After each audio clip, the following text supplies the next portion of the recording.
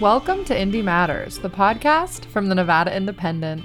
I'm your host this week, Alex Kuro. And I'm your co-host, Jacob Solis. And today we're going to be diving into the hot-button topic of abortion and a referendum that was passed in the 90s that has pretty much secured abortion rights in Nevada. Then we're going to be moving on to record sealing and how Lombardo's veto of AB 160 is affecting people with convictions like marijuana possession. And at the end of the show, we are going to be talking about opportunity scholarships and about how some of that scholarship funding was cut and left families in limbo.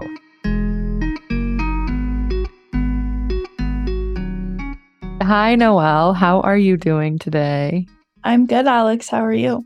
I'm good. Thanks for being on the pod with us this week. And it's your last week here as an intern, isn't it? Yeah, it is. I'll be done on Friday, which is crazy. We'll miss you here for sure. And now we can kind of swing into this week's topic. You did a very in-depth piece about abortion rights here in Nevada, which I thoroughly enjoyed reading. We know that Roe versus Wade was overturned in 2022, but there is something special about Nevada that kind of keeps that protected. In 1990, a good 10 plus years before I was born, a group of women in Nevada organized to get this referendum on the ballot and get it passed by the voters that would essentially say, if passed, which it was, that we affirm Nevada's abortion law as it currently is, and it can't be changed except by another referendum of the people. So that law at the time was that abortion is legal in Nevada up to 24 weeks. And then after 24 weeks, it's also legal, but you need a little bit more of a justification that it's for the sake of the health of the mother or that the fetus isn't viable. And so that has been the law in Nevada since right after Roe v. Wade was decided. And then since 1990, it hasn't been able to be changed. So even without Roe v. Wade, Nevada still has that law on the books. And the percentage of Nevadans that support enshrining abortion access in the Constitution is 62%, which is the same number that referendum actually passed by. It's not really something that, if it were to go to another popular vote, that would get overturned. So it's pretty much here to stay for the foreseeable future. And I know that your article digs really deeply into the organization that pushed and had this passed. What was their name again? So it's called Campaign for Choice. And basically it was this group of mostly women, but also some men that came together. They started having some meetings at the Planned Parenthood in Reno after a second Supreme Court decision called Webster versus Reproductive Health Services in Missouri. It upheld a law in Missouri that restricted the use of public funds for abortion. So at that point, a lot of activists started worrying that would set a precedent that would allow states to continue to chip away at the legality and access to abortion. So at that point, they were like, okay, we need to do something because our legislature is mostly men and it's split, but one house is controlled by Republicans. And we need to do something to make sure that the legislature can't repeal abortion rights in Nevada. And so that's how it started. And when you were going through all of these archives, which you were telling me you spent a couple weeks there, just at UNR, going through all those, what was one of the most interesting things you found or something that really stuck out? Something that was really cool was that they had all of these letters saved from the different political consultants they worked with, the campaign did, basically helping them set up a strategy for how to get enough signatures to get the referendum on the ballot in the first place. It was interesting to see how much they emphasized reaching out to all different types of people. And I think that was really something that the campaign wouldn't have been successful without. And it was very bipartisan. They had a lot of Republicans involved as well as Democrats. I was actually going to bring that up. And so they did have to focus a little more on privacy instead of outright access to abortion. Yeah, and this was a point of contention. I think having a really diverse coalition was a big strength, but it also is a challenge when you have 30 different groups of people represented that all have different ideas and interests. So there was some sort of divisiveness. Some of the activists felt like we need to say abortion. This is about abortion. We need to be explicit. We need to be as clear as possible and say we're not going to stand for our reproductive rights being threatened. But the prevailing thought was that Nevada is a red state and we need to work with that. And so the messaging that they use was very much about, this is a private decision. Do you really want the government in your bedroom? They really framed it around ideas of freedom and privacy. And even a lot of their ads have American flag, bald eagle, that kind of imagery. So it really was a campaign that would appeal to everyone, even the white religious Republican men in the legislature. Yeah, and it looks like, I mean, it worked. Here we are now in a post Roe versus Wade world, and Nevada seems to have this kind of protected. It has been really crucial in protecting abortion rights. Anti-abortion activists recognize that. Like, one of the women I talked to was like, this was devastating. Like, we knew we're never going to get this off the books, probably in our lifetime.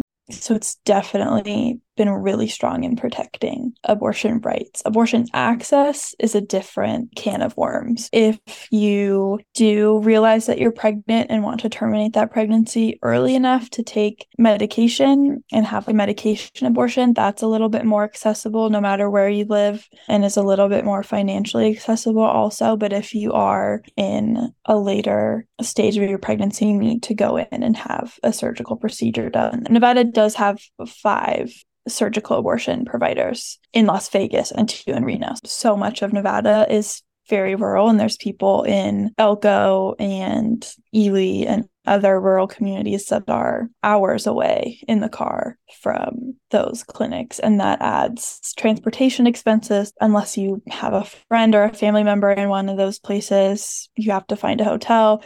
And then the procedures themselves, if you don't have insurance that covers that, can be anywhere from a few hundred to a few $1,000s. Abortion access in Nevada, though legally protected, in practice is very difficult. And it's especially difficult for women in these rural areas, women without the financial resources to make that happen, and women of color, which is the trend nationwide, and who abortion restrictions and lack of access affects the most. Yeah, and I think that's a big thing when we're talking about this hot topic of abortion, right? That there are aspects of it that a lot of people, I don't think, understand. Even myself, like I said, access to abortion instead of abortion rights. So all these women in the 90s were fighting just for the rights. Yeah, access is definitely its own whole thing. The story was already really long and didn't really have time to get into that, but I know that other reporters have covered that a lot and done a good job illustrating that just because it's legal doesn't mean that everyone can have it now. And I think that's something that organizers were aware of in 1990, but it was like, we have to start somewhere, and it needs to be just the right, because if you don't have the right to abortion, then whether or not you have access is a lot less important. With the women that you interviewed for this, both pro and against, what were their feelings now that Roe versus Wade was overturned? The anti-abortion activist that I talked to that I mentioned pretty much was like, this is not even something we're going to even try to overturn, because it's just not going to happen. And I think their focus is more education for alternatives and stuff like that. For the women that did work on the campaign, this was 30 years ago. I think a lot of them are in their 60s and 70s now. So they were in their 30s and 40s then. And some of the other women that worked on the campaign and were like mentors for them at the time were in their 60s and 70s. And I think the younger organizers in 1990 were thinking, now that this is past, thank God we're not going to be thinking about this when we're that age and we have grandchildren. And so I think now a lot of them are very emotional. When I talk to them on the phone, thinking about how now here they are 30 years later in the same position that those older women were at the time, where they're still advocating for abortion rights and still feel like it's threatened. Thank you so much, Noelle. Thank you. And I hope you have a great last week of your internship.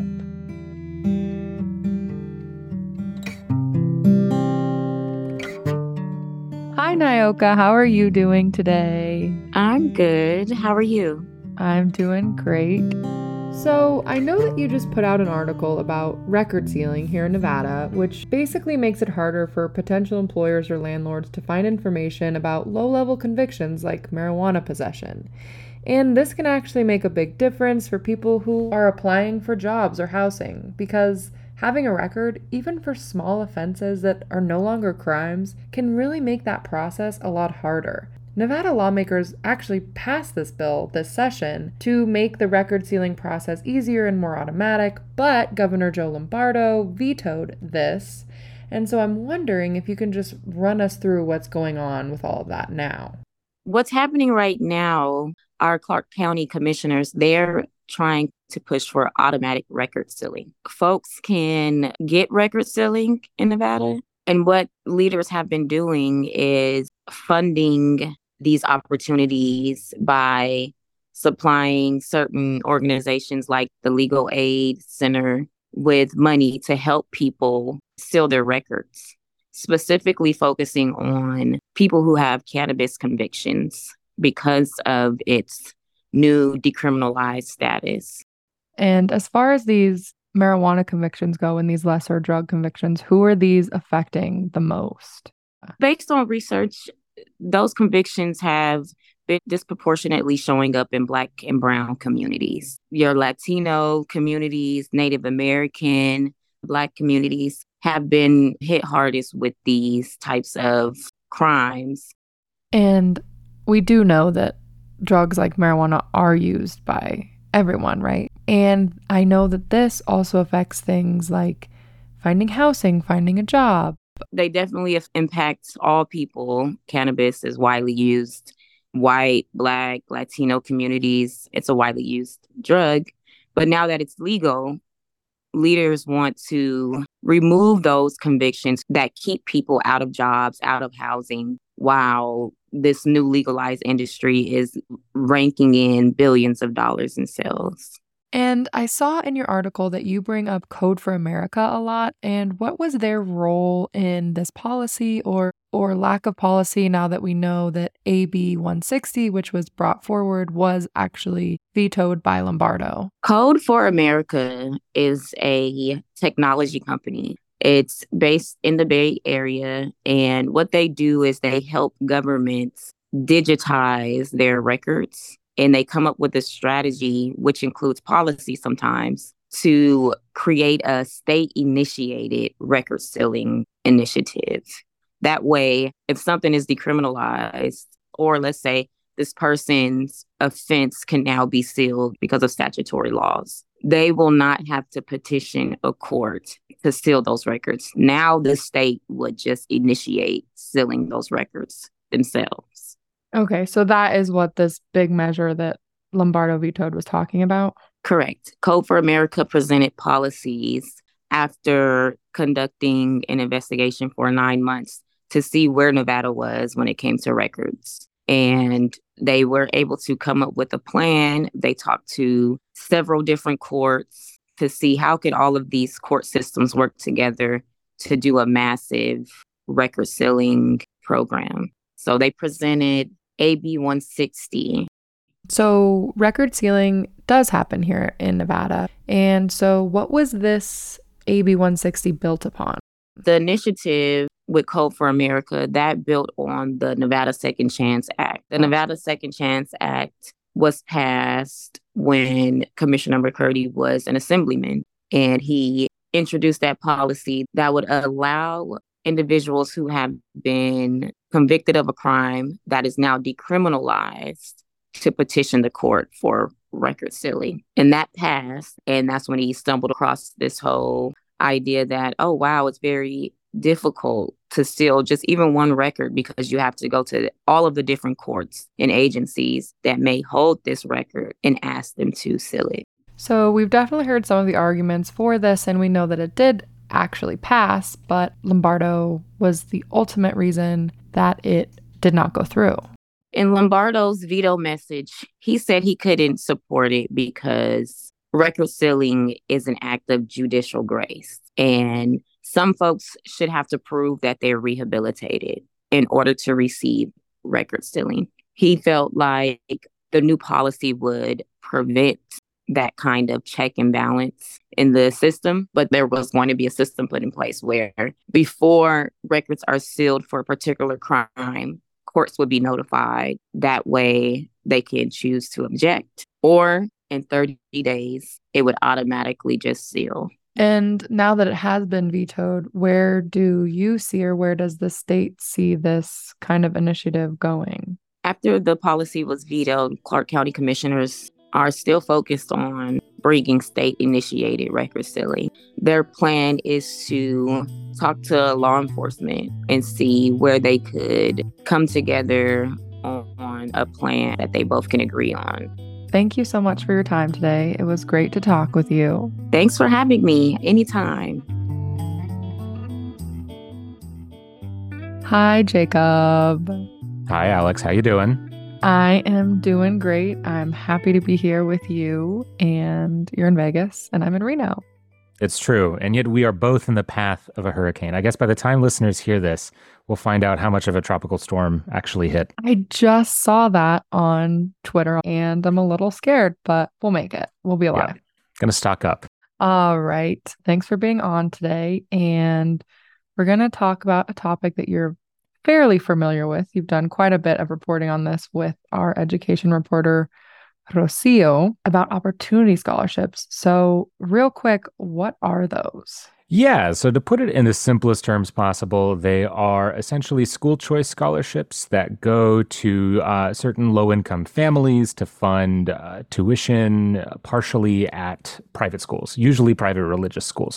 And why is this so controversial? Why is Lombardo talking about it now? Yeah, that's a good question because it's been a controversial thing for a long time, but really simmered in the background. So this, I think, gets into what happened both in the legislative session and then after the legislative session. So during the legislative session, Governor Joe Lombardo, a Republican, he campaigned on school choice, he campaigned on expanding school choice, and he quickly zeroes in on opportunity scholarships as his opportunity. So what he says is, okay, I want to drastically expand this program to give more access to more students. So what he proposes is basically taking the funding level from about $6.6 million annually of tax credits to about $25 million annually of tax credits by tying it to a percentage of the state's education spending. It's all very complicated, but the long and short of it is that he was going to expand access as far as the amount of people who could even use opportunity scholarships. Right now, you need to be making 300% of the federal poverty line. In Nevada, that's about $90,000 a year for a family of four. He wanted to bring that to 500% of the poverty line, which is $150,000 for a family of four. So then Democrats just do not budge on this. They say this is a non-starter. We are absolutely not going to increase the program. They basically say that their compromise position is leaving funding flat. They basically argue that plenty of Democrats in the caucus want to get rid of it altogether, so the governor should be happy that we're even agreeing to leave it where it is. And there was a lot of budget negotiating that blew up at the end of the session. There were budget vetoes. It was a whole mess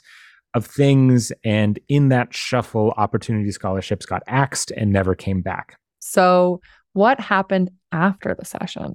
Okay, so for a couple weeks, there is not much because everyone was focused on baseball in the Oakland A's. But behind the scenes, these third-party organizations are the ones who actually handle the scholarships. They're called SGOs, scholarship grant organizations. It turns out that the biggest SGO, an organization called a AAA, goes to the state and is first in line. And because they are the biggest, they ask for basically all of the available tax credits. Because the tax department has to give it out in line, they give them all of the tax credits. So when 2 or 3 other SGOs behind them get to the front of the line, they find out actually there's nothing left.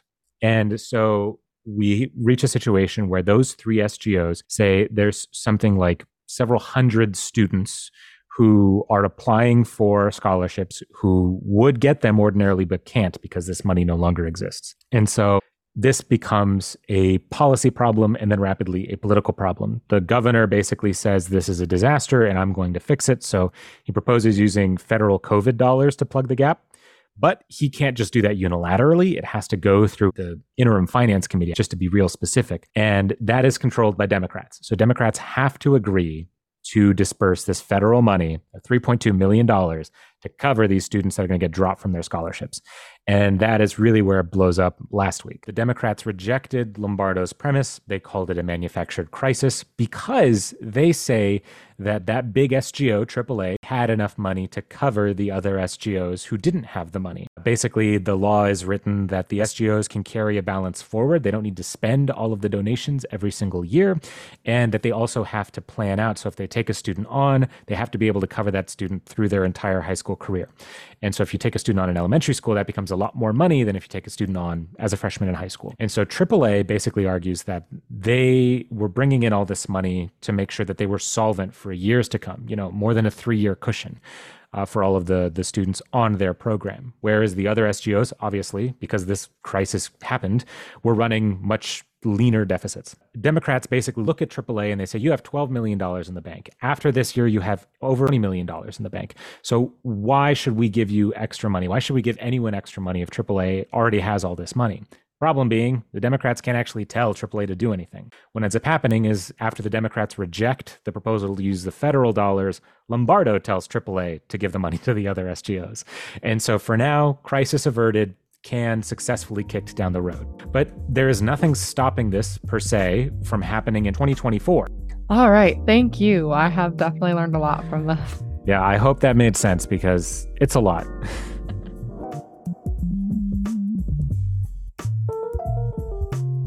Thank you for listening to this episode of Indie Matters. We want to thank Noelle Sims, Nyoka Foreman, and Jacob Solis for being on the show today. This show is produced and edited by Alex Courreau with additional help from Joey Lovato and Michelle Rindels. If you want to support the show, leave us a rating and review wherever you listen. You can also email us at podcast@thenvyindie.com. Our theme song is from Emily Pratt, and we have additional music from Story Blocks, June Pearson, and Joey.